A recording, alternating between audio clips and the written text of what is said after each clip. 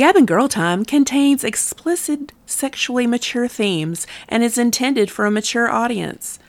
The opinions expressed here do not necessarily reflect the views of any platforms, sponsors, or social media.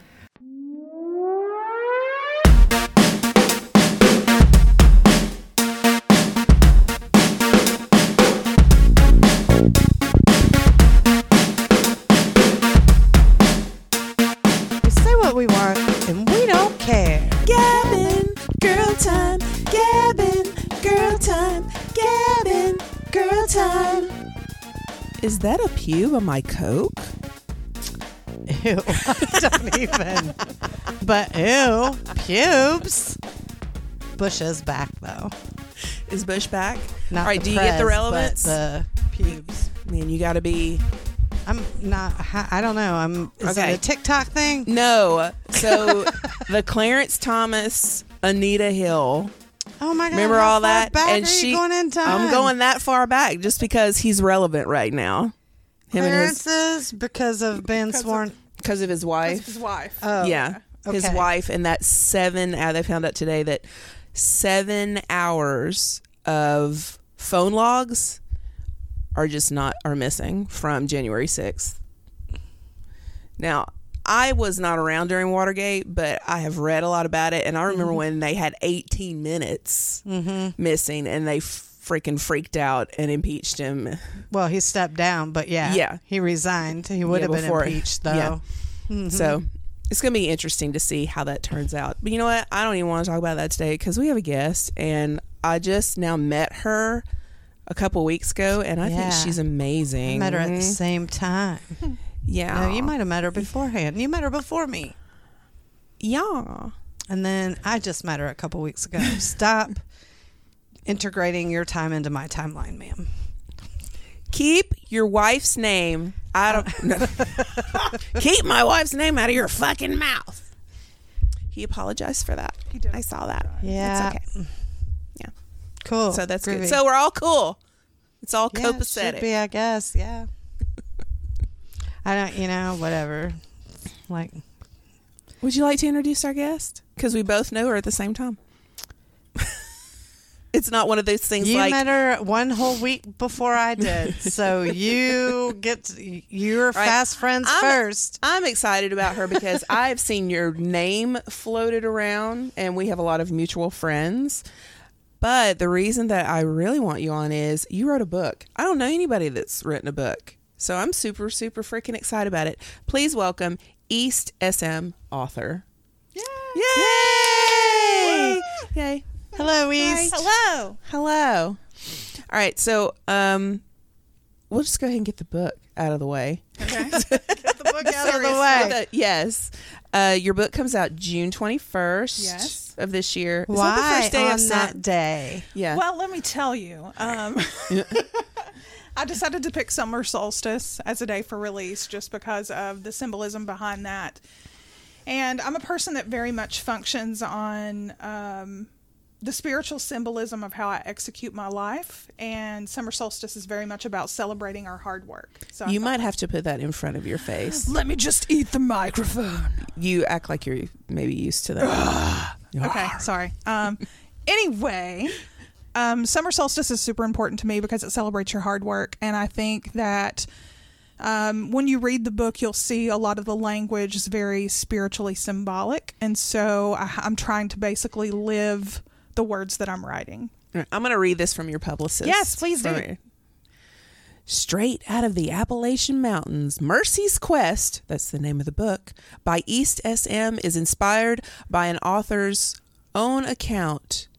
I'm sorry. I'm terrible at reading. It's totally fine.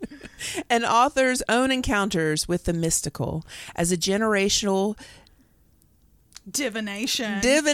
Yeah, It's totally I was fine. like Divide Nation? Artist We East are a part of the... Davinian Nation. Sorry. I'm a terrible guest. No, you're not, because I totally got it and I got with you. East drew inspiration from her small coal mining town to create this rich novel. So is this like a fantasy coal miner's daughter? It's totally not Coal Miner's Daughter. It is fantasy. I do love some Sissy Spacek. me too. Wrong movie. Yeah, but that is a good one. It was a great movie. Dude. I saw the cabin that they Bologna filmed makes that me at. horny. Sorry. Like, I think that's the only thing that stuck out for me in that movie. We love you, Sissy Spacek. Every time I eat a bologna sandwich, I feel the need to have sex. I don't know. I think I might need to get some bologna. Yeah. I need to be full of bologna.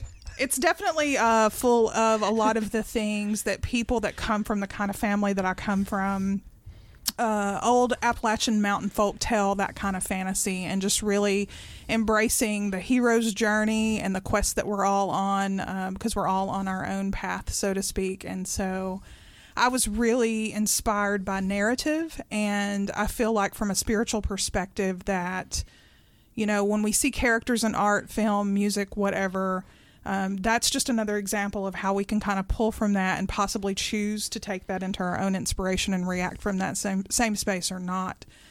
And so I was really kind of tired of reading quest or journeys where the heroine or the hero was having to find the good in the world or the right moment for themselves. And as a person that's a human being, much like both of you, I would assume you both realize that life is not that fairy tale-ish, and that the moments that are dark and kind of oppressive feeling are a lot more than we probably were told growing up. And so it was important for me to put stories out that were more realistic, with a character that maybe necessarily doesn't get a happy ending every time, but you can see how this person is reflecting their life experiences off of characters that we come encounter or come across in our own lives every day, be it the person that's trying to take advantage of us, or the person that's maybe trying to flirt with us and maybe inflate our egos, you know, just different kinds of circumstances. And of course there's a plot in there as well, you know, and a purpose. But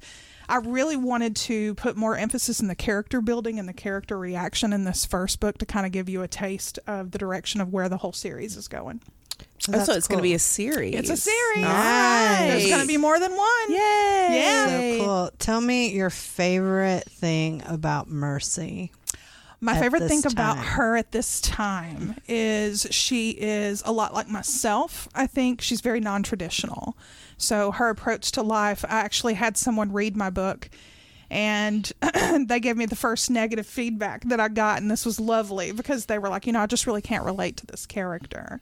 Well, she's not human, so good job. Right? I love that she's a person that's trying to have this experience, a spiritual experience in this world, that's not doing it by traditional standards. She's not trying to weigh her worth based on the relationships that she's, you know, intimate, sex, you know, whatever. She's not trying to measure her worth on her station within her family. It's really based on how she listens to herself and how she trusts herself to go forward in this world. That sounds super empowering. I'm excited. Other than the small town Appalachian feel, what other inspiration goes into this book? Witchcraft, supernatural. Definitely, yeah. I grew up, you know, as somebody that come from a non-traditional kind of spiritual family. And so I did grow up in private Christian school, basically because my mom worked there and I got a free education. So I was exposed to Christianity all the way through. I've read the Bible a couple of times from front to back and could tell you probably anything you wanted to know about any particular character in the story. You and Gail can spar over that. Even though it's not my pathway. And so on the other hand of that, I had aunties and great-grandmothers that would read tea leaves and very much believed in the energetic experience in this world and how you follow nature and how the God that you believe in is really internal and that the divine experience is more of a connection and an exchange rather than a subservient kind of station that we see in traditional religions. And so that inspired me as somebody that grew up in a small Appalachian town that was traditionally Baptist, you know, to be able to... This character kind of embodies a lot of the empowerment that I was forced to embody by growing up as a non-traditional person in a very traditional community. And so, yeah, I think that people are often surprised with religion at how much coincides with finding the spiritual relationship, and it's not always, you know. it's ever changing for most people. Right. Yeah. And I know that a lot of people do set up the theocracy, especially in couples and family units and things like that. But and we know that traditionally those have all supported kind of more of a government structure, Mm-hmm. not really the spiritual experience in this world. And so I'm hoping, that as we see more literature that's kind of, I know being a witch is kind of the popular thing to be right now. And if you catch me on a bad day, I'm probably going to talk about how much that pisses me off. But if you today's a good day. And so I do love the fact that these non-traditional kind of spiritual experiences or spiritual pathways are encouraging people to kind of behave towards others in different ways, react to their own dreams and the standards they're trying to set for themselves in different ways. And that's the kind of growth and evolution that I'm looking for in the human experience in this world. And unfortunately, and this can be, I guess, incredibly controversial to some folks, but for me, traditional religion doesn't provide a whole lot of room or opportunity for that level of growth. yeah, Agreed. definitely. I understand. I mean, I just have a different revelation on who Christ is, but I wasn't raised in a church, so I wasn't indoctrinated, nor did I have to deal with a lot of the things that any you guys religion had that to deal with. oppresses others within their religion is just not good, and that's going to be what 99% of them. Sure. So, And honestly, in researching this book, I found some situations where I was kind of questioning my own spiritual path in this world, because I'm someone that I would consider definitely not an expert in alchemy and hermetics, but it's something that I've studied in pretty decent detail for over the past decade. And not that it's non-existent, but there's not a lot of female heavy presences in that work, much like any kind of, whether it's traditional pagan religions that are documented or traditional, Christianity, there's not a lot of platforms for these, amazing women. And if there are spaces that are created for these women, they're created from this space of them giving something or sacrificing something of themselves. And so you're hard pressed to find that hard-edged ruler with tits, or the people that have that kind of feminine presentation. And so that also to me is something that's incredibly fascinating and limiting in the traditional experience in this world, because women, as in my book, my main character, she holds space as a spiritual leader. She facilitates spiritual spaces, and in the town that I came from, that was something that even within the Christian tradition was something that women didn't do. Women didn't hold spaces of leadership. And so I still think no matter how much work we've done where we've made it a trend on Witch Talk to be these kind of open spiritual vessels, we still have a whole lot of work. I know the Southern Baptist faith has kind of come around to, we're going to have to let women start being pastors, or they're going to start leaving the church. Yeah. We're going to start losing money if we don't start treating these women better. So I think some of them have come around, but they're really like old school. Yeah, small towns like where I'm from, I'm sorry, you will not see that. Nope. You won't. Well, I find it interesting because they also gloss over all of the places where women were extremely integral to the stories in the Bible. Like, women finance the entire ministry of Christ. Women, even Old Testament. But don't women have positions of leadership in Judaism? I will not profess to speak about something that I'm not entirely, but I will tell you that their view on sacred feminine is incredibly different from the sacred feminine component that you see in traditional religions. I feel like there's a little bit more. Do you care to turn that light that way? Respect, perhaps. Thank you. Spotlight. Thanks. You're welcome. I don't mean to blind you. Blinded by the light. Right? Cue the keyboard. Gail's a douche in the What kind of middle research the day. did you do for your book?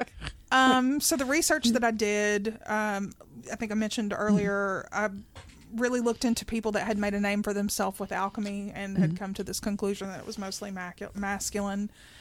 The Pythagorean Brotherhood and all the things that kind of were the foundations of sacred geometry was part of my research. And then I already kind of had this foundation of medical intuition and knowledge of what body parts represent certain spiritual components of our experience in this world. So, for example, we carry compassion in our shoulders, that type of thing. And so there's a bit of dismemberment in my book and some cannibalism. So there are spiritual correlations to what those kind of spiritually tied to in my book as well. So, and all that ties into essence magic, which is something that is a little bit from the roots of where I come from. So anybody that work with... Can you explain what essence magic is? Essence magic is basically kind of a more dramatic way of talking about blood magic when you're working with witchcraft. And so with essence magic, you're using parts of a human anatomy, whether it be skin, nails, hair, blood. I mean, it can kind of, sex magic can also integrate into this space. And so it's using the essence of what you physically kind of brought into this world to help enhance and connect energetically with what you're trying to call in. Okay. Yeah. Yeah. It's powerful magic. I guess. It's what... I'm collecting thumbs if anybody wants to donate any. We will provide that number at the end of the podcast. I'm just kidding. I need mine for now, but when I'm ready to let go, I will take them. I'll let you have them. Yeah. It just makes it, talking about religion and thumbs and everything, Righteous Gemstones when he breaks his thumbs. Yes. Yeah. I don't know how much TV you watch, but the Righteous Gemstones is just everything that I've ever seen in the Southern Baptist faith. I'll have to check that out. Yes. Yeah. It's hilarious. It's Danny McBride. It's awesome. Yeah. Yeah. It's so funny. I told you I have an owl out here, right? Like I'm the bird lady of Briarcliff. Well, there's, of course, an owl out at the property in South Carolina, and then Witch there gave me an owl claw that's holding a stone. I don't know anything really a lot about stones, but it's a star, midnight star. Oh, interesting. Like that stone. And then I had another lady tell me that I need to, come back, choose. And I'm like, so what y'all are telling me is that damn Hogwarts is let me to know. Where's my letter? Apparently I've already got the letter. I must have to come back to remember or teach classes. Those are my favorite something. stories, when someone gave me this mysterious mystical item and said this mysterious mystical thing. Yes. Those are the best stories. And then the person that gave me the owl claw later gave me the splinter from this tree. She was like, this means something for you, but if you want to come back and I'll read you, but this means something. Okay, thank you. Yeah. So all this was prevalent in your family. Yes. And that's how you learned to be. So basically, I'm a reader of divination, tarot cards, tea leaves, bones, that sort of thing. So is my aunties, so is my great aunties, my great grandmother, her mother. So many generations over. And obviously we didn't use tarot cards because tarot cards is something that's fairly recent in terms of divination artistry. So bones and tea leaves tend to be what my family is what my family started. Can you explain the bones? Like somebody would just bring a bone? Or So the bones that I use, I have certain jaw bones from certain animals. I have toe bones. I have different types of bones. And so basically when I'm casting my circle, it's very much like symbolic sight. So I utilize, and I'm not going to profess to speak on other people that read bones because I'm sure everybody has their own process, but I read bones very much like I read tea leaves. And I teach this workshop here locally. But basically, my casting space, whatever my divination board or table, I'll divide that into sections. So it'll either be past, present, future, or so the top of the board would be maybe something that's, more prevalent than, whatever. Or I'll divide it into quadrants of 4, which represent my elemental houses. So it'll be like the House of Pentacles, which will talk about safety, abundance, and money. House of Swords, which talks about your mental kind of communication and how we listen, and so on and so forth. And so when I cast my bones, whatever my mind's eye, I when I teach my students, I say it's a lot like playing imagination or playing make-believe. If I were to take you outside, and I'm sure we all did this in elementary school at some point when the teacher said, look at the clouds and try to tell me what shape you think that you see. that's a great way to kind of, introduce how your intuition tries to communicate to you. So if you can still yourself with the right moment and kind of ground your energy, then cast those bones or those tea leaves, get a notepad and kind of open yourself up to what stories or shapes that's telling you.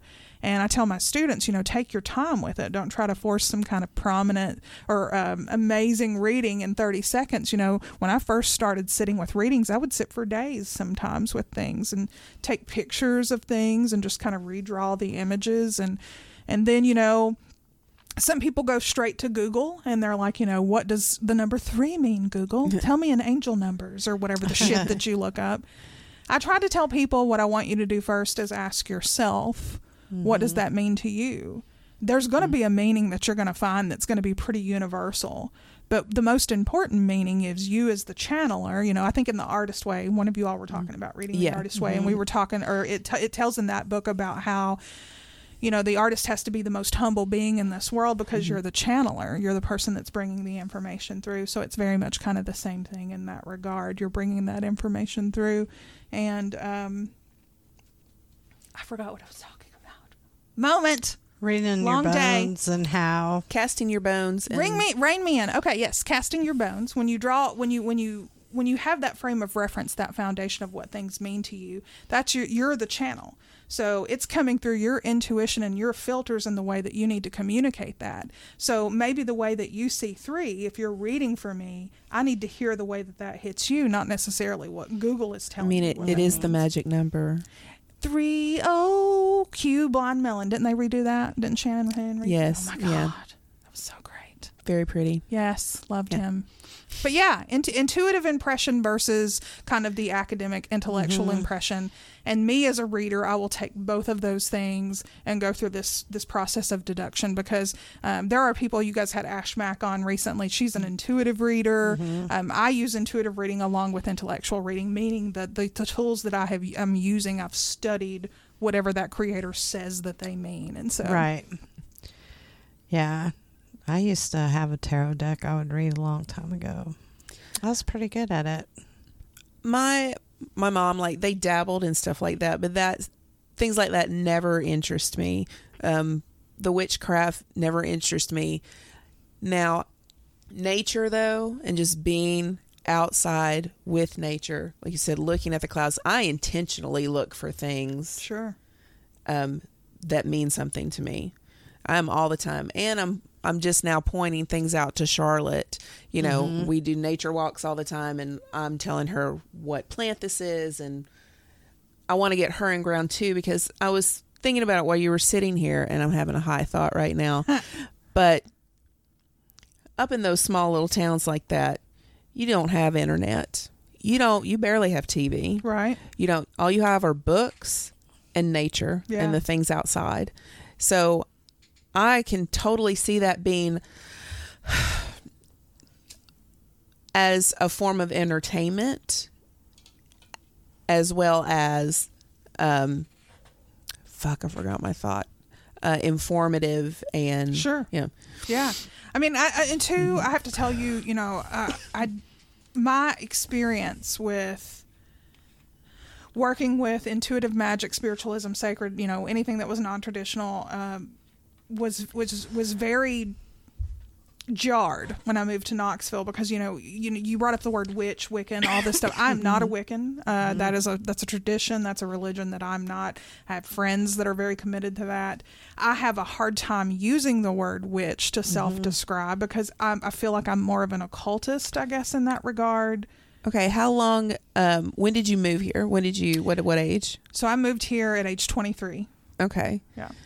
That kind of reminds me of, all right, we all know the movie Mean Girls. Oh, yeah. Where she's from Africa. Yeah. That's where she's been all of her life. And then she comes to California, and it's a complete and utter, jarring experience. Totally my experience. That's what I'm wondering if you had. So I'm growing up with my family, like kind of having their own approach to spiritualism and sacredness. And then I go to an open ritual here with a local Wiccan group.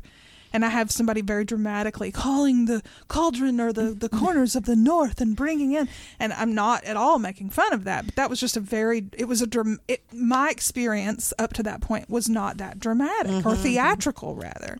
And so although to this day I still participate in rituals that very much mirror what I just said, that is not indicative of the foundations that kind of birthed me into the magical experience of this world. And so that's why it feels a little fraudulent sometimes at times when I say the word witch, because there's a lot of people from a Wiccan tradition that very much hold on to that identity, and it isn't truly what describes. I'm a cosmic being trying to have this universal experience in this world that messes with occultism and sacred geometry from time to time. I'm not really trying to find out what my elemental cause is in this pathway and just like be one with the trees like some folks. Even though I respect that pathway, that's just not my path. What are your thoughts on alternate realities and alternate dimensions? Oh my God. And I'm space. so reluctant to talk about this because I feel like a crazy person. Why are you reluctant? No. Because listen, I'm down with this shit, okay? I'm so into it. Very I believe as it. much too. And Hello, I feel like people check out sometimes when I get into it. Hello, sister. You're in a safe place right now. I feel like I need a name tag. Hello. Super. My name is Brandy, and I am. Make you one. This is what I want a name tag? Yes. I'll go get you one right now with a magnet. Dimensions. So I guess because when you take it back to the foundation of what my personal belief system is, I believe that whatever kind of divine condition created this experience that is me in this world. I'm an intelligent spiritual being that's very in tune with my own awareness, and I kind of know, as somebody that's been walking that pathway, when you were talking about teaching people how to have symbolic sight, like when I need to pay attention to things. However, I feel like, what were we talking about? Jesus Christ. Dimensions, alternate dimensions. I must be living in one right now because I can't stay focused. I feel like because I do believe in reincarnation, and I believe that I come into this world to kind of express a certain kind of gift. And I believe for me, in my experience, I get a lot of opportunities to kind of run that course in different scenarios to see how that works. I'm a little more inclined to believe that you have a lot of chances. You're going to have a lot of reincarnations until you get it right. Yeah. Until you get it. Right. Until your third eye is opened and you get that you are actually part of this universe and you need to care for it and you need to care for your fellow man. I almost believe that when the light that they see when you go, go towards the light. Carol Ann, don't go. It's the hospital room. Yeah, it is. It is. birthed. It's you being born again. But think about it like this, though, like in terms of like tying it into the dimensional component of it. I think we as humans can only conceive time in a certain way, right? And so I believe that within that concept of having those numerous lifetimes to kind of go through and become the fullness of your cosmic being, there are also that possibility to do it across parallel dimensions. And so time, as we know it from a quantum standpoint, is very spherical. It's not linear. And so when we talk about reincarnation and all these opportunities that we could have potentially had if we believe in that, that's a very linear kind of way of thinking, because you're just going through this repetitive pattern of I die, I'm being reborn, I die, I'm being reborn. I will tell you, if I was not an intuitive dreamer, if I wasn't somebody that did not do intuitive readings, I probably wouldn't give it any thought, parallel dimensions. But I have had dreams of the city that I'm from, numerous dreams since I was a kid, and I'm in my mid-40s at this point, where that city is a different city, and I know that I'm plugged into that space. Try to not get everybody confused, but basically, like, if that city were to make a different set of choices and become a different space, it would be a different kind of entity on its own. And how I'm plugged into this birthplace of mine from I'm seeing it kind of in that perspective. And so after many years of dreaming of this kind of alternate reality of my hometown, I finally put two and two together. And I believe intuitively, no matter how crazy it might make me sound, that I've tapped into the alternate reality of what my city would have been. And even more so, I feel like I've tapped into the alternate version of myself that's living in that reality. And I believe when those opportunities come up to us, whether it's an awareness or in conversation that we're having with each other, there's something to be learned there. I'm not put on this earth to write the book on parallel dimensions, and quite frankly, if I had not dreamed that, I might be skeptical, because even though I'm a very open book and very spiritual, I very much also still need to have my own experience in this world. And because I've experienced that, I'm comfortable with speaking about that.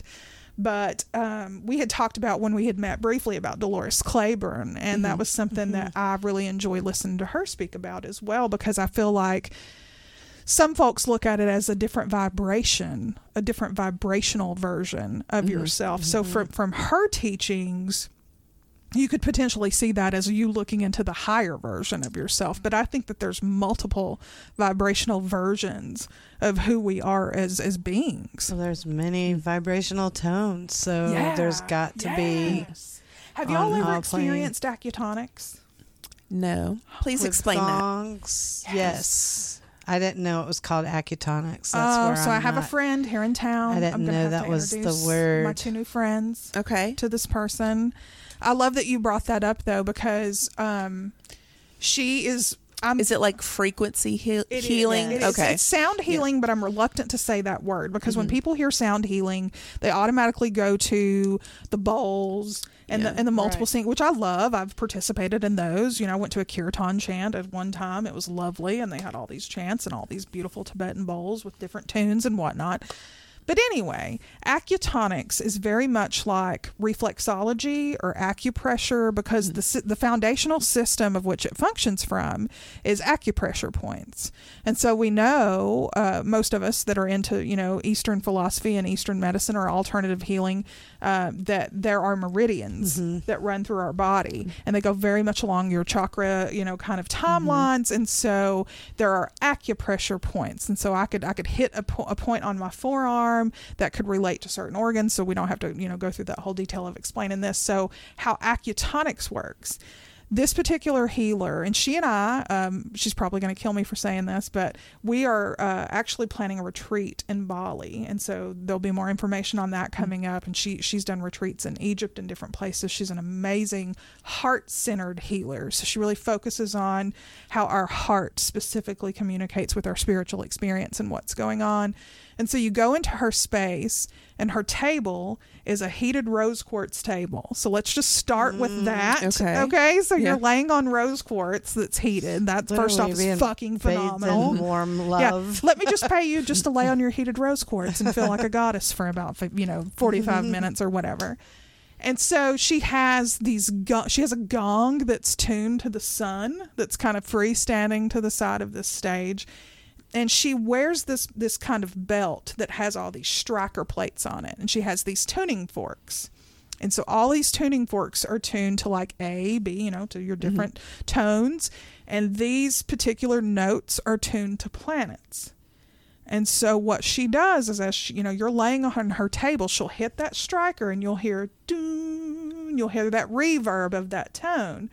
And she'll put it to your acupressure point, and you can feel the sound traveling through your body. And so anybody that dances or does any type of performance or movement, you are very in tune with the fact that you're keeping energy in your body. And so for me, as somebody that has done a lot of spiritual work from the cerebral kind of component of being in my mind, it's really nice to have a healing modality that physically comes in and does the work without me having to think through the work. And so she's hitting all these tones, and you're laying there, and she has like a sound bowl on your chest, on your heart chakra, and she plays rattles. And so you're hearing kind of the song that your body would sing, and so, and you'll never hear that in any other capacity. And it's the way that it's singing based on where you're presenting right now in this moment. And so sometimes I've went to her, and she's actually had to tune me back down, because she'll tune me up so open. I'll have to come back and be like, okay, you're going to have to ground me back down a little bit. But it's an incredible... When you say, can you give me an example of that? Like, what is tune up? Like, so if she's tuning me up, for example, she let's say, and I'm not going to speak her specific key. She knows what tone, what key matches whatever. But if I were to come into her and I were to say, you know, which she's pretty intuitive, so really you don't like, really how are you feeling before you go in there? So if I'm versus when you coming come out? in and I'm saying, you know, I'm feeling really heavy and Okay. I'm feeling pretty sad, then she's going to pick certain planets based on my kind of astrological alignment and what's going on with the tuning forks, and she's going to hit certain acupressure points that are hooked to my heart or my kidneys or whatever that have this relation to spiritual experiences I'm having, because we know that our kidneys kind of hold our anger, you know, and all this other stuff. And so she can go in there with these tones and break that heaviness up and get that vibe, because we're all running on a rhythm, right? We talk about Om, the sound that the earth, you know, makes when it breathes. With transcendental meditation, we learn that, you know, there's a sound when each one of us were born. There's this unique sound that the earth was making. So we're these people that we go to these drumming rituals. You know, we're all very tonal, rhythmic. Fire burns. You know as much about, you know, when you go to burns with, you know, all the fire burners and that kind of thing. We're getting lost in the flow or the rhythm of what's going on in this universe. And so when you can bring your healing modality into that kind of space and have a rhythmic experience with your spiritual experience, for me, and I understand that that's probably not for everyone, but as an artist, as someone that moves in my body, it's fucking hands down my number one choice for healing. Yep. It's Yeah, I'm gonna want that. You have number. to do that. I didn't know that that's what it was called, and I should have, because my mom used to do acupuncture. She was an assistant to a Korean doctor, Dr. Lee. You know that chick from Wizard of Oz, the Wicked Witch of the West, Margaret, whatever? Yeah, she was one of their patients. Oh, wow. That's cool. That is really cool. Yeah, she gave us she gave us autographed 8x10s from Wizard of Oz and all that stuff super too. cool. She was super nice, apparently. Very, very nice lady. I love that. Okay, the pole. Oh, yes. The pole. Listen, I like to throw my body around poles. Yeah. I'm fascinated with pole dance and pole work. I follow everybody on Instagram. I'm watching all the time. I'm sitting here thinking, I can do that. I can do that. And never do. You should totally come try. I know. I have been. I have been to a couple of classes. Come to my but class. I just never have time. Is yours a That sounded beginning very class? territorial, but no. My class is a beginning class. And then I want to go to one of your classes already. I told my guy tonight, actually. I said, well, she teaches that Lyra, and I want to do it so bad. I'll probably die, but can I bring my own mattress? No, I'm just kidding. You can bring your own coffin, should you choose. Yeah. Perhaps your own What does officiant pole- of your funeral, maybe. I don't know. I do have a wheelchair. Should I bring that just Yeah. in case? Yeah. What does pole give you? Oh my God. It's honestly, I've been a dancer for over 20 years in different types of movement, and it's incomparable to anything that I've ever experienced. And it's because of one thing and one thing only. It's the athletic component, the gymnastics component. I have found that a lot of my students, I've had hundreds of students over the past. I've been a teacher for 4 years. I've been doing pole and aerial for 9, and I've been dancing for 20. And so what I have found is the majority of my students that stick with aerial movement seem to tend to lean a little bit more towards the type A personality, because it never gets easier. It truly never gets easier. You just get stronger, and you get used to dealing with that. And so that doesn't appeal to everybody. That takes a certain kind of person, because you have to be very into beating your body up and hurting a lot. And I am. So, Me too. yeah, let's make it count. I'm sorry. So it's one of those things where, you know, when you think about how you know, I'm a chubby, curvy girl. And so, if I were to have to step outside of my body and pick myself up, that's a lot of weight. I'm a heavy person. So you're essentially trying to take beautiful, powerful movement, put sexuality, if you're that type of mover, because not everybody that poles expresses in that way, but I am a person that's very sexually expressive when I move. You're taking two completely different powerful things. You know, sexuality, and especially when you're expressing your sexuality from a space of power and knowing where you come from with that. And then you're putting that with something that's athletically challenging, and then you're having to make it look beautiful and graceful. I've never worked so hard to make something look so pretty, I guess, because I wanted to.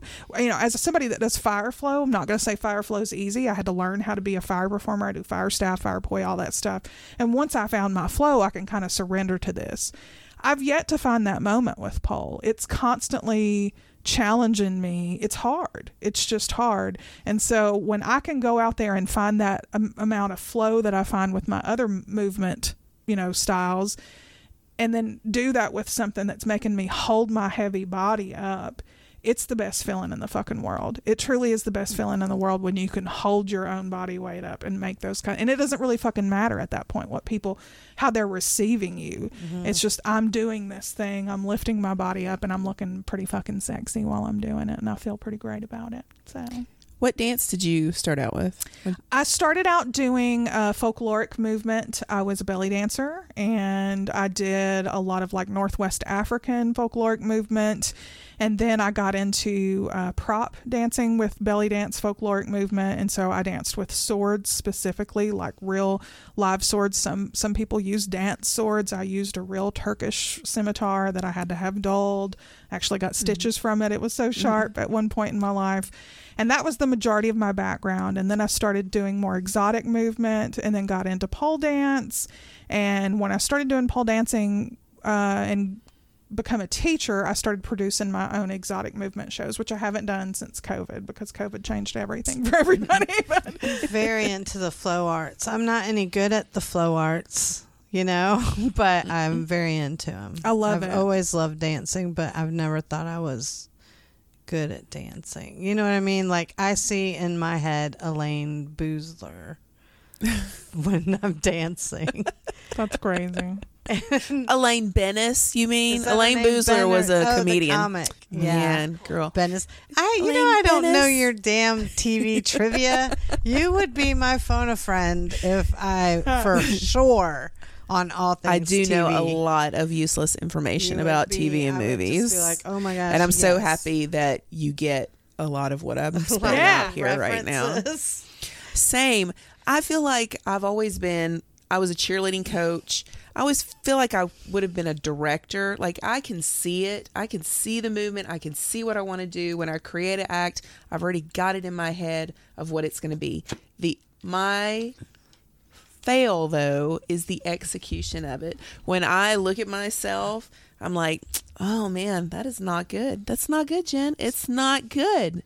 It's not your vision. And it just tears me to pieces. Oh, wow. Because I don't think that I'm a good dancer. I don't think I am either. I mean, honestly, you should come see me sometime. You'll see I'm not the greatest dancer in the world, but I think where you and I differ in that regard is I'm not a storyteller in my movement. And it's so interesting. Yeah, we talked about that a little bit. My dance coaches are like, but you're a writer and you tell stories. But I'm like, that's different. Not in my movement. I literally just want to show up and throw it the fuck down on the floor and be done with it. I don't give a shit if you don't get my story. I just want to surrender and show you what that looks like. You know, me giving myself fully to this sensual movement that I'm trying to do and leave. And that's been a deficit for me in the performance art community, because I just don't, I'm just someone that kind of bears my soul, and that's it. And there's not much extra, you know, there's not like really cute storylines and fucking clever lines, you know, at the beginning, like, here I am, shake my butt. Okay, I'm done. It's just a different art form, Right. you know, in burlesque, we haven't. The first question is, what story are you trying to tell? Oh yeah. How does taking your clothes off convey into this story? And that's the main thing there. Because we do it every single day. Yeah. Every day we take our clothes off. So why not do it sexily? Why not do it sexily? Why not? Sometimes I don't sexily. Mine is a comedic effort, but putting them on can be that way too. I'm interested now, rather than the pain of it all, flexibility. Oh yeah. Like, I don't want to be a stove up old lady, and I still want to do the, young people things when I'm an old lady. So you do it every day?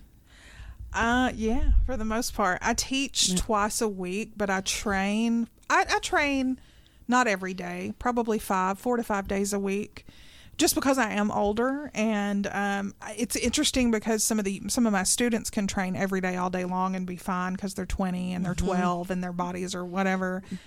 That was the one thing I also had to learn with aerial and gymnastics is I didn't start that particular stuff until I was in my 30s, and my body just doesn't recover like young folks do. And so even if I had the energy to train more, my body was like, no, and so I have to kind of know where my limits are with all of that stuff. Yeah, I think that'll always be just that. Oh, that'd be cool to learn to do, but probably won't ever execute that. And honestly, Lyra, it's interesting, the aerial hoop, it's harder than pole. And a lot of folks are like, I want to do the hoop. And I'm like, it actually hurts way worse. Yeah, because all the pressure of your whole you body can't get away from it. Yeah. is on there. Everything that you do. Mm-hmm. It's just so cool looking. And I think, I got enough groove in my booty to kind of hold me on there if I'm sitting on it. If you got a nice shelf, a little bubble butt. I have a big time bubble butt. You're pretty good at hanging upside down on a hoop.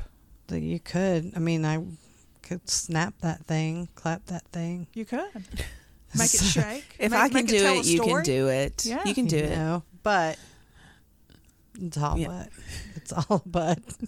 It's all butt. It's all butt. Do you put pads underneath that Lyra? I took Lyra at I think it was Dragonfly. Mm-hmm. Yeah, with the silks. So I will tell you the difference between us and circus performances. In circus aerial studios, your apparatuses are going to be a lot higher. Ours are lower to the ground, and so we have mats for everyone's safety. Should they choose that? But the way that our curriculum is built is a little bit different than kind of the circus aerial approach. So both are hard, both are challenging. It's just one's a little closer to the ground and has different safety protocols. Yeah, which is not a bad deal if you're older or larger, because it's going to be terrible. Oh, I know. Trust me. When I'm climbing up 14 feet, about 8 feet up, I'm very aware of how heavy I am. Have you done hooping at all? Yes. Hoops. Have you ever done the large metal hoop? Are you? Depends on what you're talking about. I don't know what it's called, but there was a performer from Nashville that she came to the Smoky Mountain Burlesque Festival, and she had this very, very large metal hoop that she did a dance. She stood inside of it. Yes, and it was gorgeous. I think a seer or something CYR or something like that. Mm-hmm. You're right. You're right. I know people that do it. So it's a beautiful art form. It's yeah. I mean, it's just, I'm not into it, but it is beautiful. It's very different. I think I'm the type of person, and this is like with aerial silks and circus as well. There are certain aerial apparatuses where it's you climb and pose and roll down and pose and fly over here and pose. And so I love more. There's not much sensuality to that. I need free movement flow. Yeah. I need to be able to touch my body when I'm dancing. Why is that? Because I love to touch my body when I do. It also connects me to what I'm trying to do, and I very much am. I'm a toucher. That's my love language as well. So I feel like when I'm expressing, sacred movement, I feel that way too. But I've had to learn in burlesque due to the blue laws and where we perform and such that you can't touch your breast. You have to go underneath. You can't touch your ass. You can't smack your ass. You can't.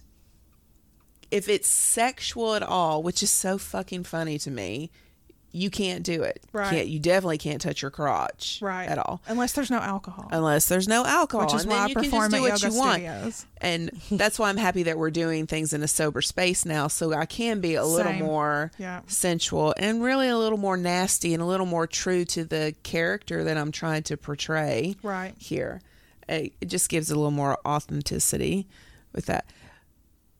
But I'm having to learn all that again because before it was drilled into me, don't do it, don't do it, don't do it. The venue could get fined, and then, then we're out of the venue. Right.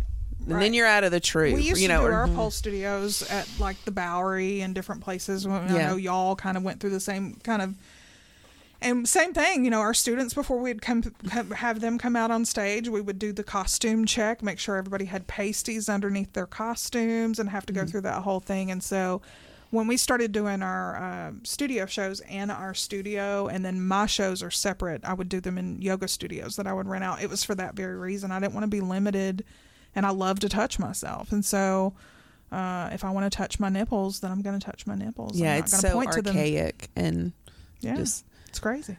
I just had an idea pop in my head, though. I know the perfect place where you could do your shows. The perfect place. And she's been on the show before. Lady Katie Sapphire. Oh, yeah. Yeah. Yeah. They have an amazing space, and I know that I know a lot of people would appreciate that kind of art there. Hook us up. Yeah. Yeah, it would be cool. There. Okay, what else? I'm a little too high. What are we talking about? Let's talk about what our favorite colors are. We were talking about this the other day. We have a lot of the same favorite colors. Do you do there is a thing with color and such.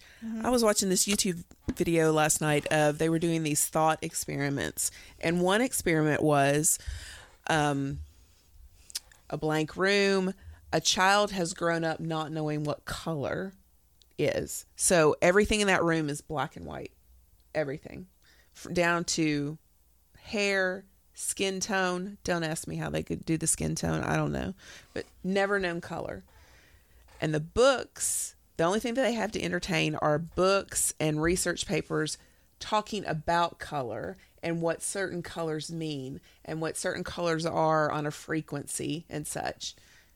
But this person has never seen color before. And then the experiment is you keep them like that for 20 years and then you introduce them to color. And then how does that differ in a person? And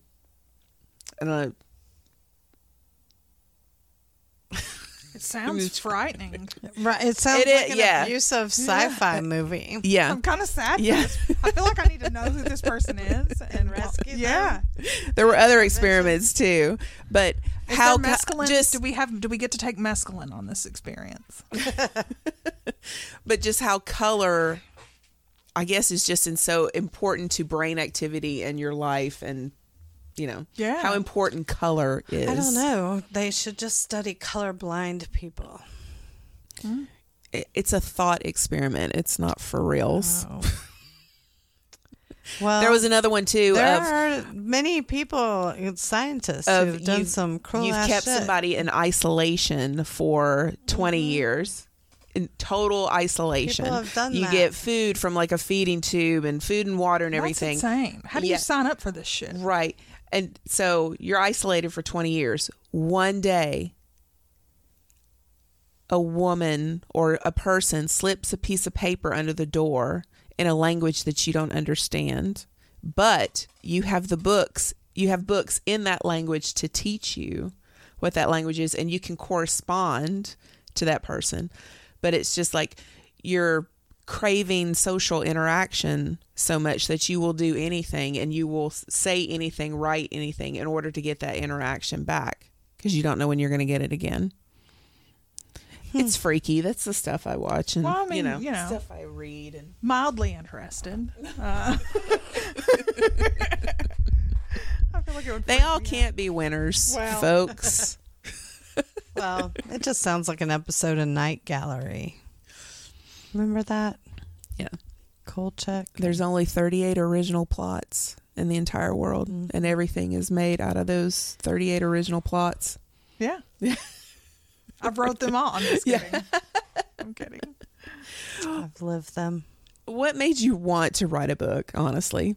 Since you do all of these things, is this something that you've wanted to do for a really long time, and now this is the time to do it? Honestly, I've wrote poetry my whole life. And I was, of a certain age where I grew up in the 90s. And so I would go to poetry, coffee shops. Did you write fan fiction? And I did not write fan fiction. I was not a fan fiction girl. I got into a different space with fan fiction. That's a whole different story for a different time. But poetry, I was very forlorn in my Cure t-shirt with my cigarettes and my mocha cappuccino, some kind of sugary ass shit that was not good for you. Thinking that I was the next, I don't know, Leonard Cohen or something up there, which I was not. And it was always a hobby for me. I've always been a person that's been incredibly creative. My brother is an artist here in town. He's in a band and he paints, and my dad sings and my mom plays guitar. So we're from a very kind of creative family. But school was fucking terrible for me. And I did not do well in school. School was not a good environment for me. And so I always felt like I was too stupid to write a book. And so I pursued movement in my artistry and mixed media artistry. So I do a lot of mixed media, like collage and that kind of stuff. And one day my dad, my dad worked a lot when I was growing up, and, we were 80s kids that kind of raised ourselves and that kind of thing. And he read this thing I had put on Facebook about buskers and how the importance of honoring the space of street buskers. Don't ask me why. I was feeling really passionate about that day. That's and awesome. My dad, who hadn't really had, a whole lot to say about my artistry up until that point, was like, I really feel like you're an amazing writer. And I hate to be like cheesy, but like it literally changed. I had waited my whole life, I guess, to hear something like that from him. And so you got the go. Had I heard that from anyone else, it would not have mattered. But when he said that, something happened internally in me spiritually. And I just opened myself up, and then this is a whole different story, but the story came through, and that was it. That's kind of, and then I knew, I've always written. I just never thought I was good enough to do it seriously, and then the book just kind of, it came out, and the whole story came out, and now I have an outline for 5 books for the whole series that I'm super excited. And my only concern, if I could speak a fear that I have, my only fear is book 1 does a whole lot of setting up. Mm-hmm. As it has to. And so I'm like, I hope people really hang in there to see kind of the magnificence of where it's going beyond, because it meant so much to me that I struggled with that, because I wanted to make it more of a relevant kind of short story, quick plot, easy consumable kind of story. But it's complex, and there's lots of things that she's going to have to go through. And I had to come to peace with the fact that, kind of that whole thing of commercialism versus the integrity of your art. And you do have to find that middle ground, but don't you think like the D&D crowd's going to love it? I fucking hope so, because I'm a D&D girl. So. See, I mean, like, literally look how well Magic cards sell, and, If all the D&D and Magic the Gathering fans could buy my book, they would love that. Well, yeah, and let's network and cross network with those type of people. We can I ask how much sex is in it? So here's the thing with the sex. It's not a romance novel. So not to like, but it doesn't. Sex definitely doesn't have to be romantic. However, it had sex there is sex magic in the first book, and there's more as the series goes. So you only get one, and you get a few sexual encounters. Okay, so my main character has 3 different partners. Okay. And you get to kind of understand those relationships of how they individually stand, which is something else that I'm eager to see in my book, because I feel like we don't see that a lot, different relationships kind of functioning in that capacity. But there is a sex divination ritual with the devil that my main character has. And so is it going to be he puts his throbbing penis in her wet vagina and she gets really excited and her clothes fall? So it's not that. I mean, there's not, I love that. I'm a smut reader. I do love that. It's not that. There is sacred sexuality. And the first sexual encounter that I love in the book with her first partner, you really kind of understand their intimacy based on how they all have sex with each other. And so her first partner, you will see, and this is not really giving anything away, they're really kind of there to release each other's needs more than they're there kind of for each other, and they become something that is incredibly healing for themselves on an individual level, but it doesn't really do anything to sustain coupleship. And I feel like that's something that people can relate to, because these are people that my characters are not incredibly sexually advanced on their journey. They're just trying to kind of figure out where intimately they fit in with each other. And I feel like Present Company excluded a lot of the normal. I know y'all are freaks, but the normal folks don't really have that reach. And so I'm hoping that this will also provide an opportunity for people to see that relationships can be different things, you know. Going back to writing erotic fan fiction. Yes.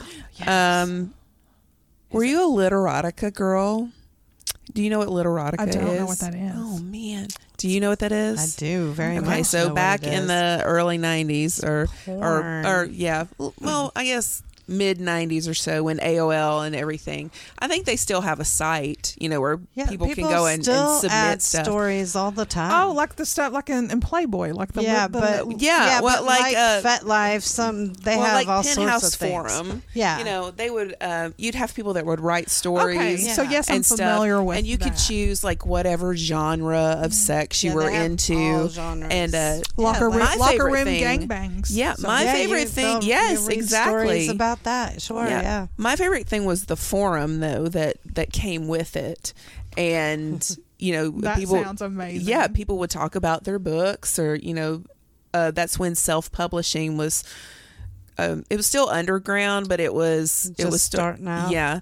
The internet changed that a lot for people. Yeah, I laugh because, you know, Alex Stokes. Yeah. I've got like 4 of his books here that he's published himself. Well, that's great. I just find it interesting. Yeah. Well, when are you going to write yours? Yeah, write a book. Yeah, do it. What would that be about? Nothing. A book about nothing. I don't know. You've got some pretty interesting stories. I had a lot of weird shit. I have done a lot of weird shit. I'm just a weird ass person. There you go. That's the name of your book. Weird ass person. Right. There you go. So, but it was literotica was great. I love reading erotic smut and my latest yeah, thing I've is always especially loved it. I'm reading a lot of kinks. fairy porn right now. Oh, Fairy? Yeah, okay. yeah. Oh, I'm into fun. some new adult fiction. This is stuff that I don't normally read, but I was reading with one of my students, and I had to kind of come to terms with. I was like, oh shit, I'm one of these people that's like shame reading some like stuff, and I shouldn't be that way. I should be very happy with what I'm reading right now. But it was a genre I don't normally read, but yeah, there's a lot of dragons fucking minotaurs and shit that happening. Yeah. So I'm into it a bit. Listen, I thought I never would be, but I read it. Yeah. And when he was hoarding his gold and getting really like aggressive, I got a little turned on by that. So yeah, the dragon. Yes, hoarding his gold. Please hoard this gold, dragon. Right? Yeah. It's wild, sexy reptile. That's a whole conversation right there. You know, we're not supposed to. So we're not bestiality. supposed. Not that. They but have that. We're not supposed to like aggression anymore. We're not supposed to like. Oh my God. Aggression in sex, and you know, and a man over you. So let me just the tell man's you, weight upon you. We're not supposed to like that anymore. This book that I'm reading in particular, I'm old. Okay, so you're not older than us. You're the baby in here. I'm older, but the social media generation and the people that I'm having to kind of interact with in terms of like books and I got you. So I'm definitely their mama. You know? Whether you like it or not, and that's sad. It's interesting to me how you know what I'm reading is a bully romance, and like the triggers are there. It says that that's what it is, and people are like to that kind of to your point. There's aggression in there. It's not, you know, rapey. It's just, you know, really kind of almost playgroundish. Like, I don't like you. You're this. You're a bitch. And then all of a sudden, no, we're fucking on the car and we love each other. You know. And so it's interesting to me because there's this aggression in there. It's fiction, y'all. It's a story. But you know, growing up, I mean, that's a lot of how. Yeah, but not like, necessarily. If I'm married to Stan, who's the the choir director that's not into that shit, at least I have because I've read this story, right? Some kind of frame of reference of some shit maybe I'm into, you know, and that's a safe way for people to kind of look at narrative and find a way to safely explore that, right? But like, it's interesting to me how the younger generation in my experience with that specifically, are just like, we need to be very careful about women losing their space sexually when they're allowing this aggressive. And I'm like, listen, do you know me? Do I look like I've lost my power because I've let so-and-so tie me up? And and that's when you go, oh, honey, who has the real power, right? Right. Clearly we've not dabbled in this world enough, so. And that's why people, when they're researching sex, and they really need to dive in and just into the basics of kink and why people like those kinds of things. Yeah. It's not for everybody. I just think, okay. like today, in today's age, when we're triggered by artists, comedians, or stories or whatever, we have to just remember that art is art. And sometimes when you sit yourself in a certain environment, there's a possibility that certain things are going to come from that. And so how we choose to react to that, I think we should be a little more thoughtful. I've found usually, I said this earlier today, but if you can get through the offense, I mean, literally, usually there's a blessing or a rainbow or something, all right on the other side. Maybe not always, but in an artist, usually there's something, to it. It isn't just let's punch getting down. over the offense is a sign of growth. Yeah, and not dwelling within that offense. Mm-hmm. Right. You should be. We're all going to be offended. We have to learn how to deal with that again. And I am, like I said, I'm just as bad at handing everybody a participation trophy for doing mediocre jobs. But at the same time, if nobody's ever getting encouragement, when should you or whatever? It's balance, just like everything else, though. I think that the simple spiritual experience in this world is about finding that balance with your unique experience here. And that accountability doesn't come with the encouragement that can come from other people. It's really, what we can do for ourselves. And if we can get that encouragement from other people, sure, that's great. That's an added bonus. But we have to equip ourselves, I think, to be a little bit I don't want to say less sensitive, because I think that there are things that definitely deserve our attention and our awareness, but I think ego gets in the way of a lot of those conversations, and really what are we talking about when it's all done at the end of the day? Are we really just talking about you and your uncomfortability, or the actual thing that was said? Because I feel like that's what's... Yeah. Have y'all watched Human Resources yet on Netflix? It's the Big Mouth I know what you're talking spinoff. We started to watch that earlier, but then we started talking. Then we won't talk about it too much, but I do encourage people to watch it, because it does have, different people do different things, as far as there's a love bug and there's a logic person, and just how all those shame and how the mosquito, the anxiety mosquito, the ambition gremlin, depression kitty. I was a little disappointed that Jean Smart was not in this one. In this particular one, she's doing Hacks now, though, so she probably. But they nail it as far as emotions and dealing with people, and how do you deal with love. And Nick Kroll's super underestimated, but I know that he got in a lot of trouble with John Mulaney and all that for the Big Mouth. So I don't know. Are they still doing Big Mouth? Yeah.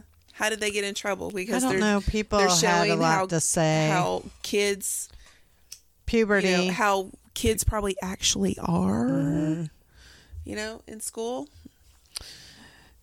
Yeah, I don't know. I didn't write the article. I just read it. BuzzFeed knows everything. Yeah. I just read the article. I think that it's hilarious, but I'm a comic, and it's fucking funny, and I think a lot of stuff is funny. So maybe I'm a hack comic too, but I think that's how you get through life, is through humor. I mean, I care. I don't think I'm that. I mean, if you were freaking sad all the time, what would happen? You have to be able to laugh about shit that's super tragic, or you will go insane. It's not. Yeah. What's the point? I mean, you're just reminded about the constant shit that's going to come up and tear you down anyway. And if we can't laugh about it, then there's no point in even just playing the game, really. It doesn't mean that we're insensitive to anything. It's just that's how I deal with my trauma, is through humor.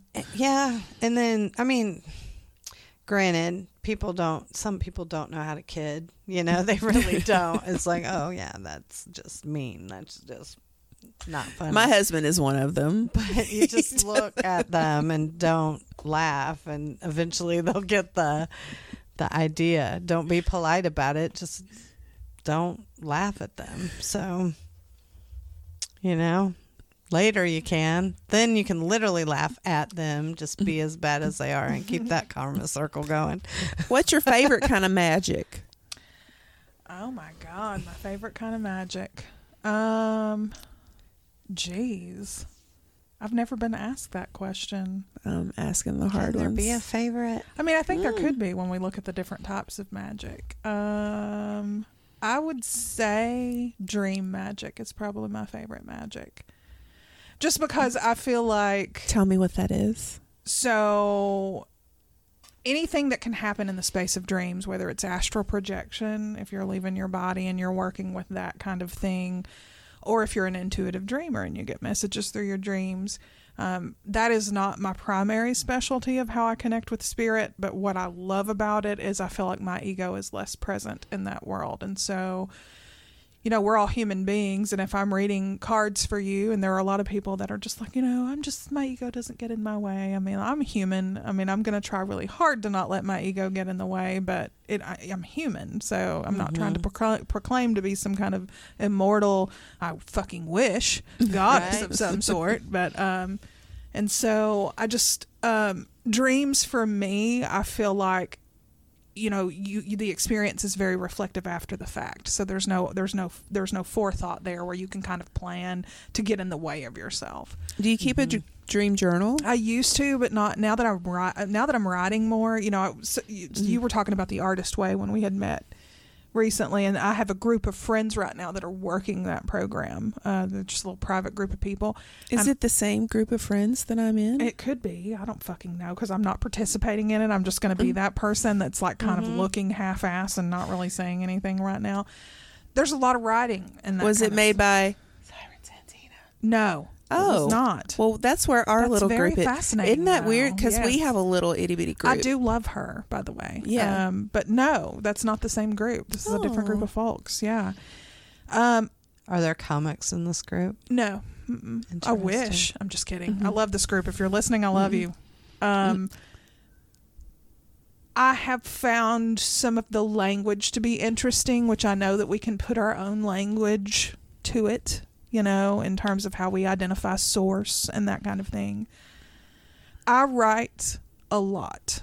And so I feel like this is just maybe not a good fit for me right now. Maybe something that I could visit at a different time in my life. But I'm not relating to kind of some of the content as it goes so far, I think. So, do you interpret others' dreams or just your... I do. Yeah. Yes, I do. Yes. Like I said, that's not my primary... thing. But my mother-in-law, my husband's mom, she's a dreamer. My grandmother was a dreamer. Symbolism is something that just as a divination artist that I'm kind of up on. And so I'm a huge fan of St. Teresa of Avila. I think we talked about this like the night that I met you. And she also was really committed to dream space and how your interior castle, all of that stuff, you have access in your subconscious mind to your spiritual experience. And we were talking about religion at the beginning of this conversation, but I loved that she was very much in alignment with kind of the way that I see it. Religion is a very external experience in this world. It was something that we have with community, and spiritualism is a very internal experience. And that led to her decanonization from the church because, as you know, in Catholicism, you can't really be pro individual experience with God, right? So but her student, St. John of the Cross, and I thought, very interestingly enough, Dolly was very influenced by their works as well. But she talked a lot about dreams and the interior castle and the dark night of the soul and how the subconscious mind has this ability, much like me as a reader, to take what you know intellectually and what kind of spirit or divine is trying to put through you and kind of bring those worlds together to empower you to kind of pull out whatever story Spirit's trying to tell you. And so what I love about dream magic is it has that extra accountability there. Like, sure, you can look it up just like everything else, but you still have to apply how that fits into your life and what that means to you. And so I love that the ego of that application comes after the fact, when it's already happened, as opposed to when I'm doing divination, I'm present to that moment. So I haven't dreamed in a long time. I had night terrors forever. I did as a kid. And still do to a degree, but honestly the marijuana helps with that because it suppresses dreaming. But every once in a while, it's usually if I go back to sleep in the morning, I'll have a good little dream of something. The nightmare that is reoccurring is I'm in a place and I really need to call somebody. There's an emergency and I cannot press the buttons on the phone. Wow. If that makes sense. So I don't know what that is. Yeah. I used to have a lot of dreams about loss, couldn't find my keys, couldn't find my kids, couldn't find my car, things like that. I think what's interesting, like just based on what you just said and everything that you've mentioned, there's a sense of you not having power in all those situations. Oh my gosh. Yeah. So. Oh yeah. Yeah. Yeah. And that stems from childhood. And I'm just now in the last half of my life, finally realizing the power that I do have. Yeah. Yeah. I think especially if you smoke a lot of pot. I mean, I'm a person that smokes weed. Everybody that knows me knows that. I do try to actively not do it as late because I do, especially if I need to dream.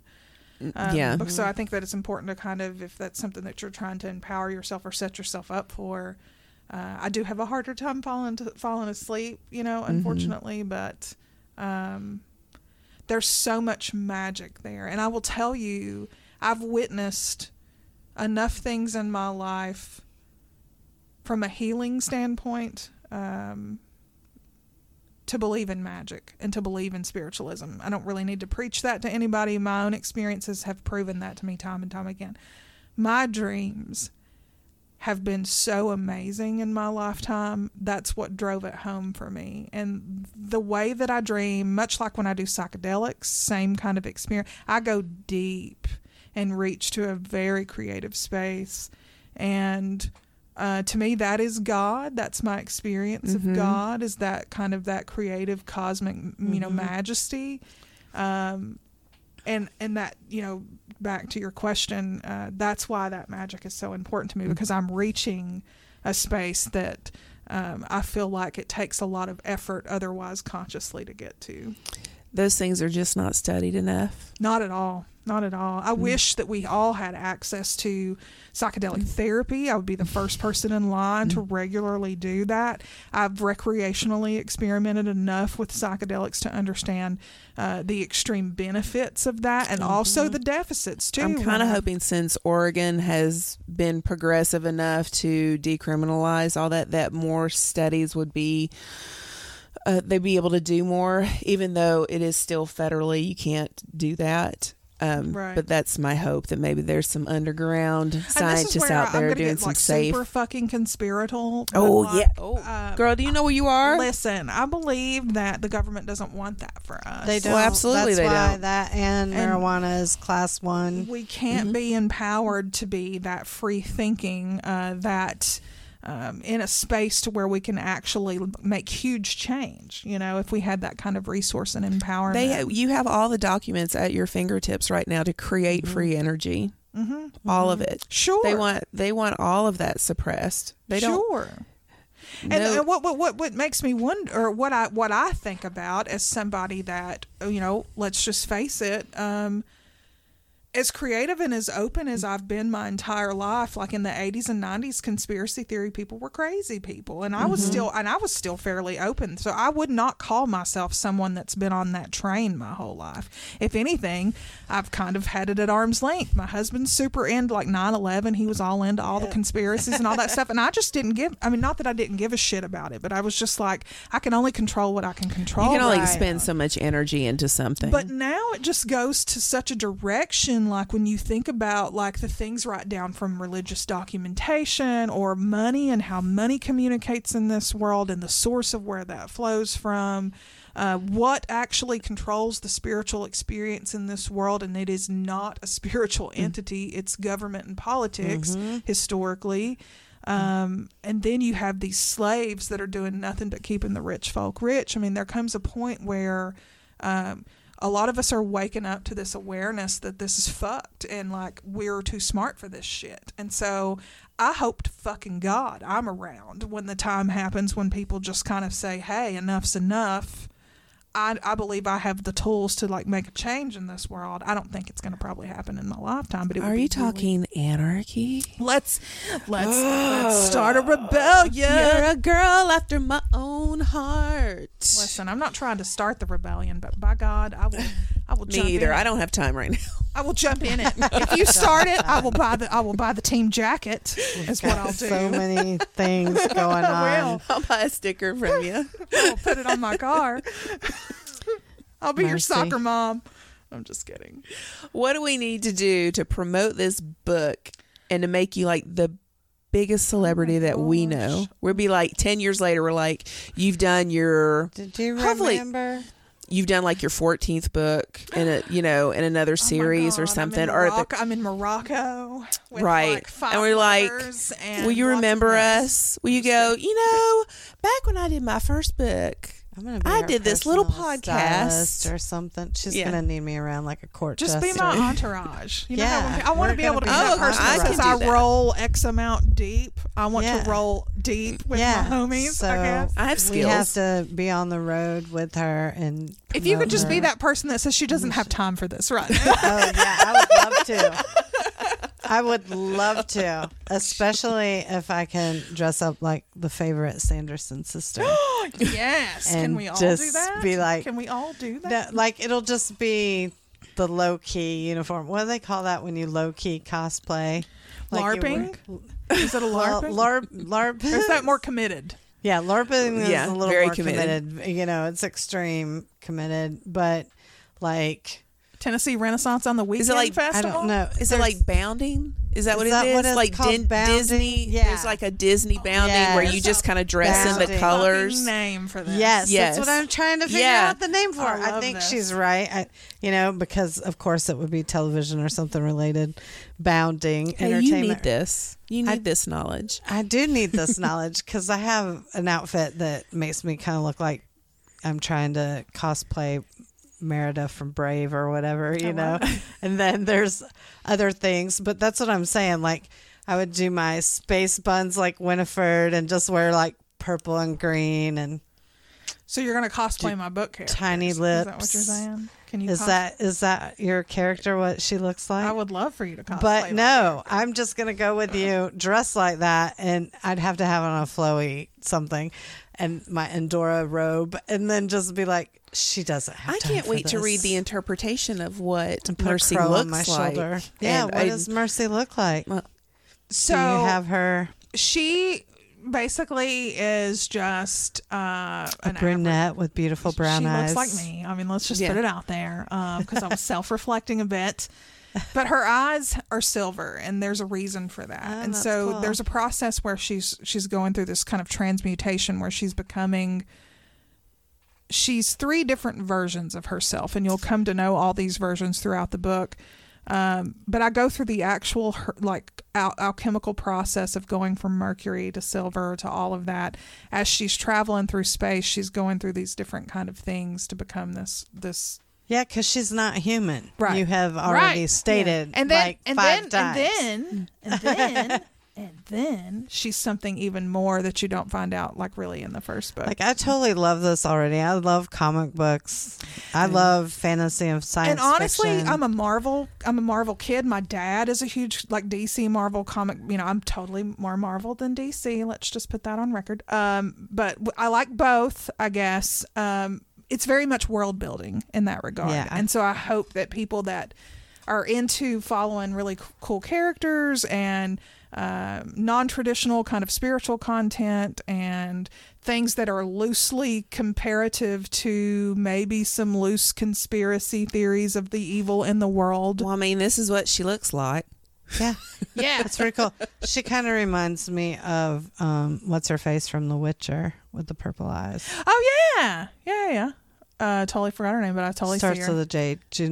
Gosh, dang it. Okay. No, I know, but I can't I'm in your it. brain, and I know what you're talking about, and that's all that matters. There's so many. Did you do your cover, your illustration? So that's actually a fucking great story. Yes. My illustrator, I had someone that was working at my publishing company at the time. She's unfortunately not with us anymore.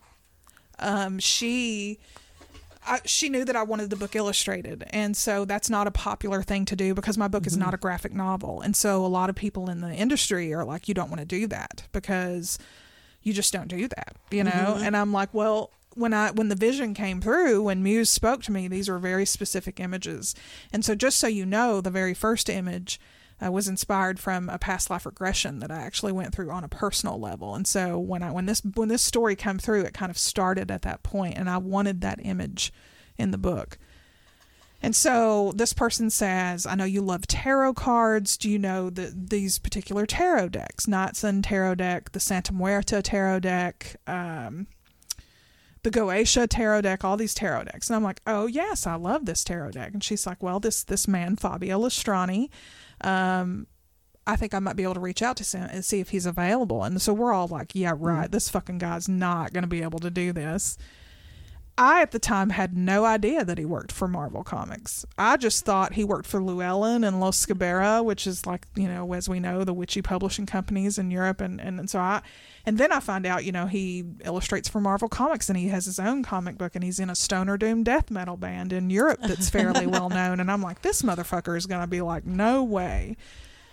So we got to talking and our spiritual alignment was very similar. And I told him about the story and he was like, I'm into it. He was like, if you will let me do the whole series, I would love to offer, you know, a handful of illustrations for it. And so my publishing company, I will say, paid more for that than most anything, but like it was really important to me to have, you know, his contribution there. And so that's how that come together. That's so cool. A lot of people are still kind of like, I can't believe you put, you know, people don't do that. And I'm just like, well, who gives a shit? You know, it's like 6 illustrations. Doesn't matter what people do or don't honestly, do. like I understand that some people want to envision their own world and care. I'm that person too when I read, but you've seen the illustration. It's done in such a way that you can still kind of have your own image because it's his styling. It's in that graphic novel kind of styling, so you can still have your own, you know, imagery of what that looks like. So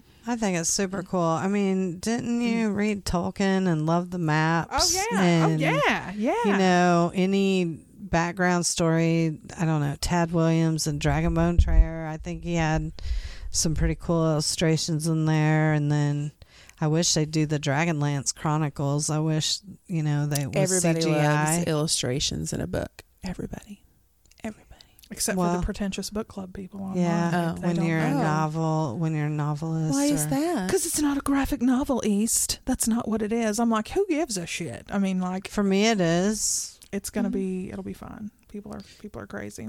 God, people gotta have something to bitch about. Everybody has a rule, okay? I've learned that, and it's no different in any community I've been in so far. So it continues to show its ugly head in this community as well. So all of them, you just gotta be like, yeah, all right, whatever. I loved because I'm always that person that's like, okay, and I just do it anyway. So right, I'm not much of a rule person.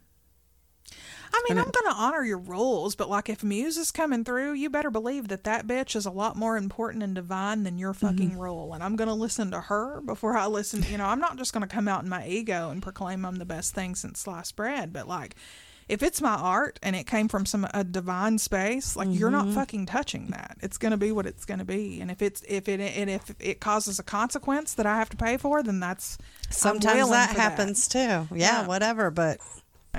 Okay, so where can people find your book? So what you can do is you can go to my website, theartisteast.com, and there's also Auguries and Alchemy Publishing Company, and you can find the pre-link there, and then it'll be available on Amazon and local book places, local stores here in June. So pre-sale now, Amazon and all the frequent website kind of connections in June. So. Awesome. Y'all, I'm conflicted because I'd really like for everybody to go to their local bookstore. I was thinking the exact same thing. But yet at the same time, we need to read it immediately, or at least, is it going to be audio? So here's the thing with audio. If we can do like some kind of, fundraiser for that shit, because I probably should look into it a little more, especially because Knoxville has the resources that we have in terms of recording voice actors and all those kinds of things. But when I looked into it, I could not believe how much I understood it wasn't going to be like a couple of $1,000s, but it is a lot of money. And it was more money for me to do the audio than actually put my book out. So then publish or whatever. Because you would have to hire a voice actor or an editor and somebody that actually directs, and it's like a movie. I mean, they have to put it all together. I don't know what the process is like. A lot of times actors do the readings because they're used to reading scripts. Well, would you read it yourself? Some people have asked me to, but I don't think you want this voice reading that book. I don't know. I mean, it's not, it's pretty offensive to some folks. How so? Well, your voice because is offensive? Brittany or Ariel or whatever her fucking name is at the Clinton Highway Target did not appreciate me asking for the oil. She said, what are you looking for? I said, I need oil for my car, motor oil. And she was like, I don't know what you're asking me. And so she gets on her little Target walkie-talkie and she says, do we have oil? I don't even know how she said it, but it was something like that. And another Target employee had to come over for me to tell them I was saying oil. And then so that's why I think people would not want to, because it'd be like, Mercy walks down the mountain, and it'd be the serious. But I don't know. I like that. It's an Appalachian witch story from not a witch, but like where the.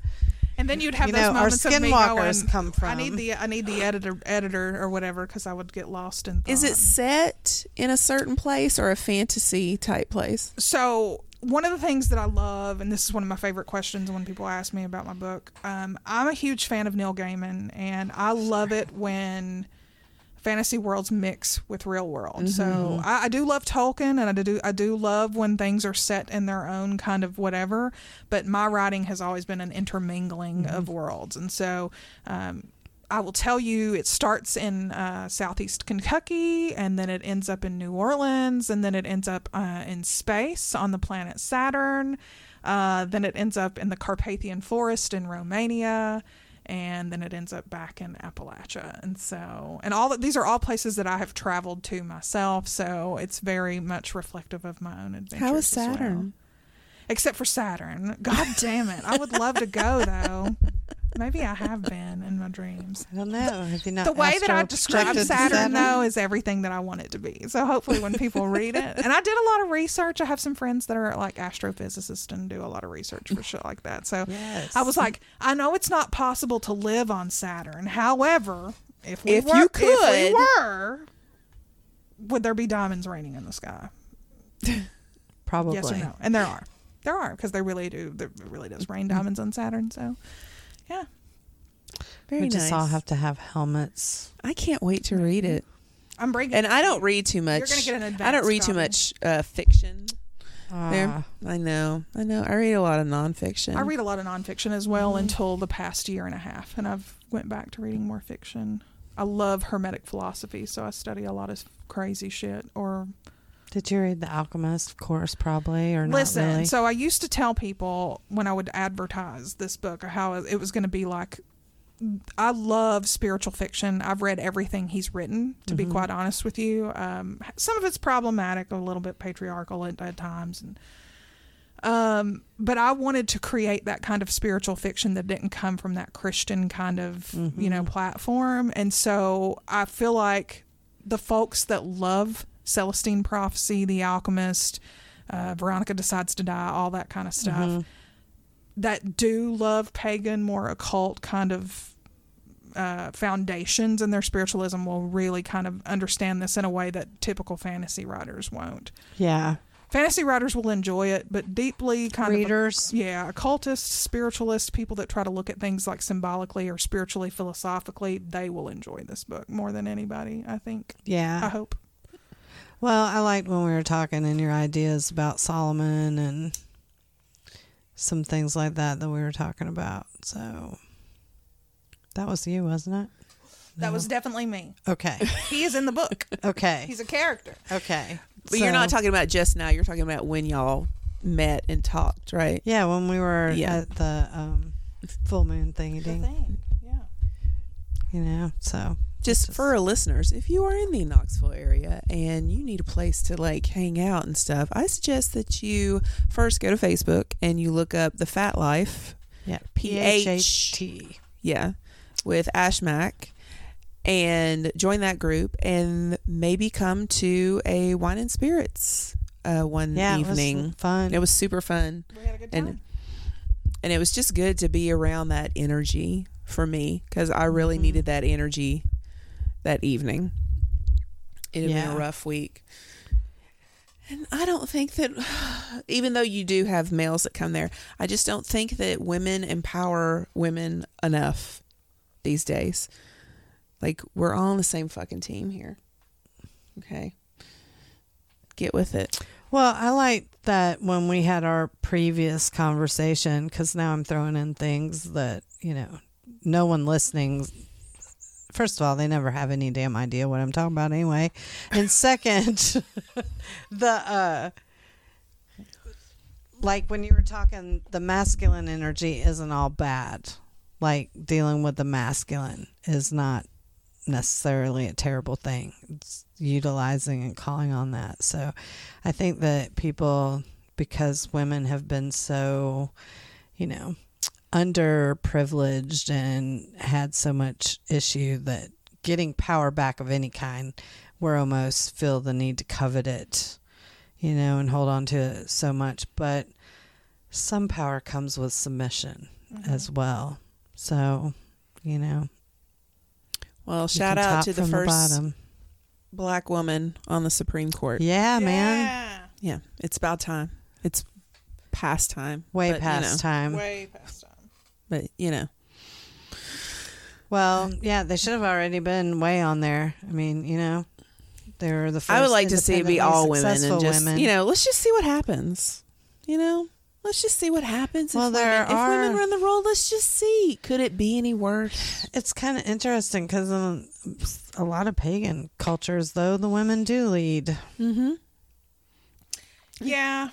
I think, though, I love this about tarot as well when you talk about that Empress and Emperor energy. Like, feminine energy is very wild and chaotic, and it's got this creationism to it. Mm-hmm. And there has to be a way to anchor that down so it can take root and grow. So you need both of those energies, no matter where they come from, right? What's encompassing them. We can't just say that one or the other is well, as a human being, we have both energy within us. So it's, I'm just talking strictly like, yes, I understand what you're saying, but men have had the power for so long. Oh, yeah. Yeah. The table needs to turn, for sure. Just, let's just try it. Consider it an experiment. If you make them feel like it's their idea, maybe they'll do it. Worse than what I read something one time, and it was another man that said it. I can't think of his name, though, so whatever. Just some dude. But he said that the problem with women being in power, that why men have bucked it so long, is because they themselves realize once we have it, they'll never get it back. It will never be we're going to return to things this way. They will always, and that's where we're supposed to be in our rightful power. I can see that. That's what they're trying to do right now with the abortion laws. They're trying to keep women oppressed, and we're not. They're worried about a lot of things, and the reason they don't want women to have access to abortion are because many women are choosing not to have children period. And we're not. A lot of people believe that the world is overly populated, but there are a lot of other people that believe that it isn't overly populated, and that What's we're your somehow belief? using their status.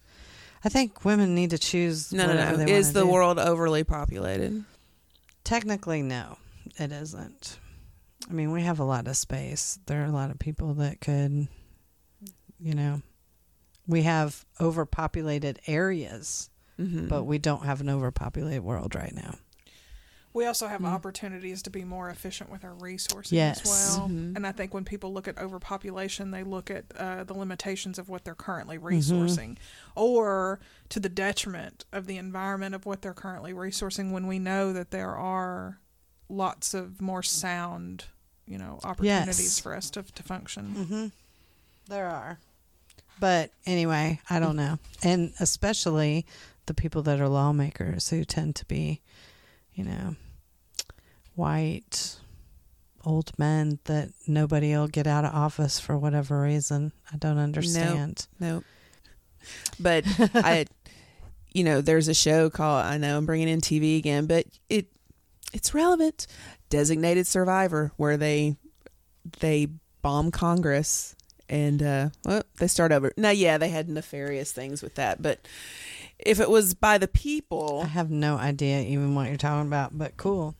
Yeah, there's a show on. It was Kiefer Sutherland was in it. That's the only reason why I remember it, and I love him. Is they in Congress, when you have like the State of the Union or any kind of speech when everybody's like that, all there. Yeah, you have a designated survivor in case something like that happens. And it's usually like, a House of Representatives, or part of the Senate. Everybody's got their turn where they've got to stay out in the bunker and they got to watch it on TV. Yeah.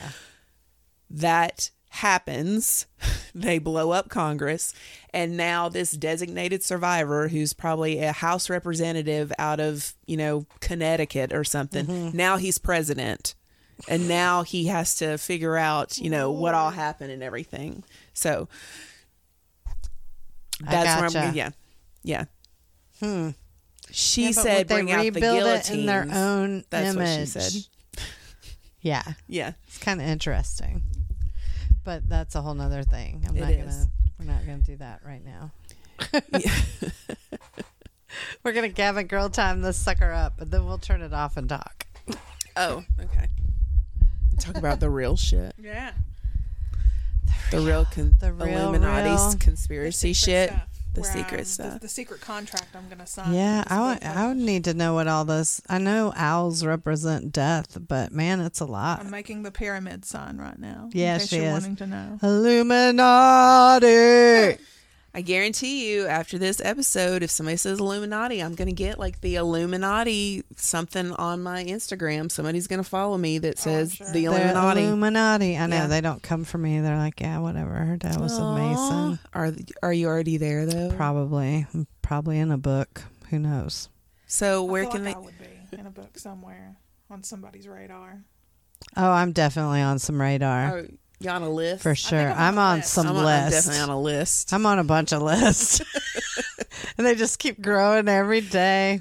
But we have lists too, and if you would like to be on our list, email us at gavingirltime@gmail.com. Because your wish or your kiss or something. Yeah, Your consensual kiss. is on my list. Ugh, I miss kissing.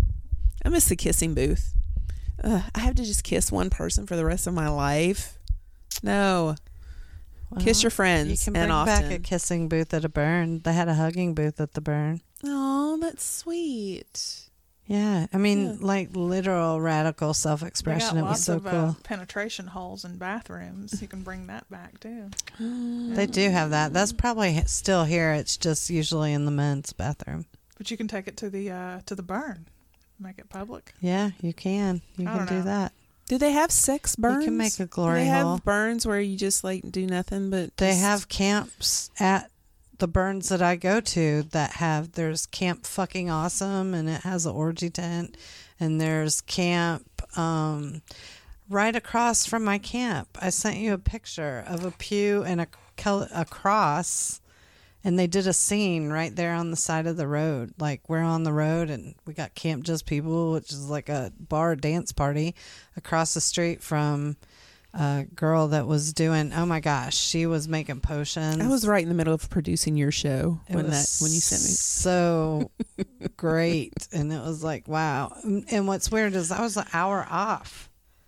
It's an hour behind for a lot of stuff. So like, I'm getting messages or whatever, and it's 12 your time and 11 my time or whatever. And I'm just like, what is going on here? Why?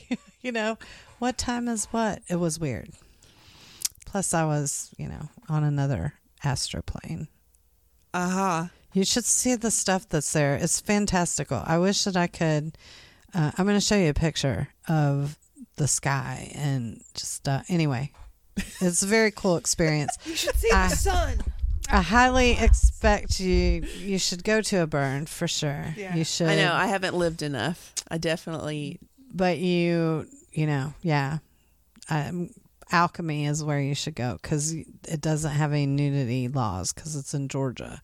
So if you want to radically self-express yourself by being naked, you can. You don't have to. Nobody makes you go naked. To the moon. What's wild is Alchemy this year, because it's back at Cherokee Farms, is closer than the Tennessee regional burn. But Alchemy is a large Burning Man event regionally. Some of my friends started that to the moon. Andrea and Brad and Gabby. Yeah, I know them very well. Headroom. Mm-hmm. Yeah. Nice. Mm-hmm. Marissa comes and does aerial and stuff and pole with you. Do you know Marissa and Adam? Mm-hmm. Yeah, I do too. Yep. So I know them by association through Carrie and all of those. Yeah, folks. it's very cool. Yeah, that's cool. A lot of them are my pole students too. So that's so neat. Yeah, they do some cool ass stuff. Mention that as well. Circus Combustus. Oh yeah, come see me at Share Inspiration Pole Fitness on Jackson Avenue in the Old City. Yeah. What nights do you teach? I teach specifically on Tuesdays at 2 and Sunday I teach at 4 o'clock. There are intro classes every single day, and every teacher teaches differently. So I always tell everybody, find that good fit for you, and every teacher offers different things. And so I go to different teachers to get different things from them. But yeah. Yeah, one of our guests was also she took over my down class, there. and so Susan was one of your guests, and now she has the Voluptuous Lovelies class, which is on Wednesday. I love you, Susie Q. Yes, Miss Susan. Tell you what, that changed her life right there. Yep, she has a great testimony for all that. You wonder She's awesome. if pole can change your life, and you think you can't do something. It absolutely She is proof right there that you can do it. She is phenomenal. And I love you so much, Susie. I love her too. I love you too. Where can they find you, Gail? Gavin Girl Time. Everywhere. Oh, Gavin Gale Time. You can find me at Gavin Girl Time. You can find me at Gavin Gale Time. You might find me around the corner. I don't know. I'm everywhere. I'm here, there, everywhere. And I am Bradie Von Beaverhausen on Instagram. These people who want to give me a free iPhone, please stop. Please stop tagging me in the fucking comments, please. All I do is block you. Yeah, she doesn't even use an iPhone. Do not. Screw Apple for her. Now, I don't say that, AI that's listening to me right now. I love you, dear. Yeah, there you go. Your phone's gone. And just shut down. Oh, fine. You don't like us? Fine. Delete. And I am Bruce Tonsils on FetLife and TikTok. Thank you guys for listening. I know. And are you gonna sing with us? East. I mean, sure. Yay! I asked that of everybody. So, very yay. It's the same as the first. Are you ready? Same as the first. Yep. I was trying to think of something. Okay, I got it. Do ya? I do. All right. I'm worried. Why? I'm excited. Because we don't know. I'm just listening. Go ahead. It has something to do with your book, so that'll be good. Okay. You know what? We thank you so much for listening to Gavin Girl Time. Gavin Girl Time. Gavin Girl Time. summertime. Oh, Mercy, Mercy's Quest. It's a book that you should read that comes out in June. Is that it? I can't. How about can I get some la la la's in there? Yeah. Oh. La la la la la. In June. La la la la la la la la la. I was trying to go the more of the Marvin Gaye route. Mercy, mercy. Yeah, Mercy, Mercy's Quest. Solar solstice.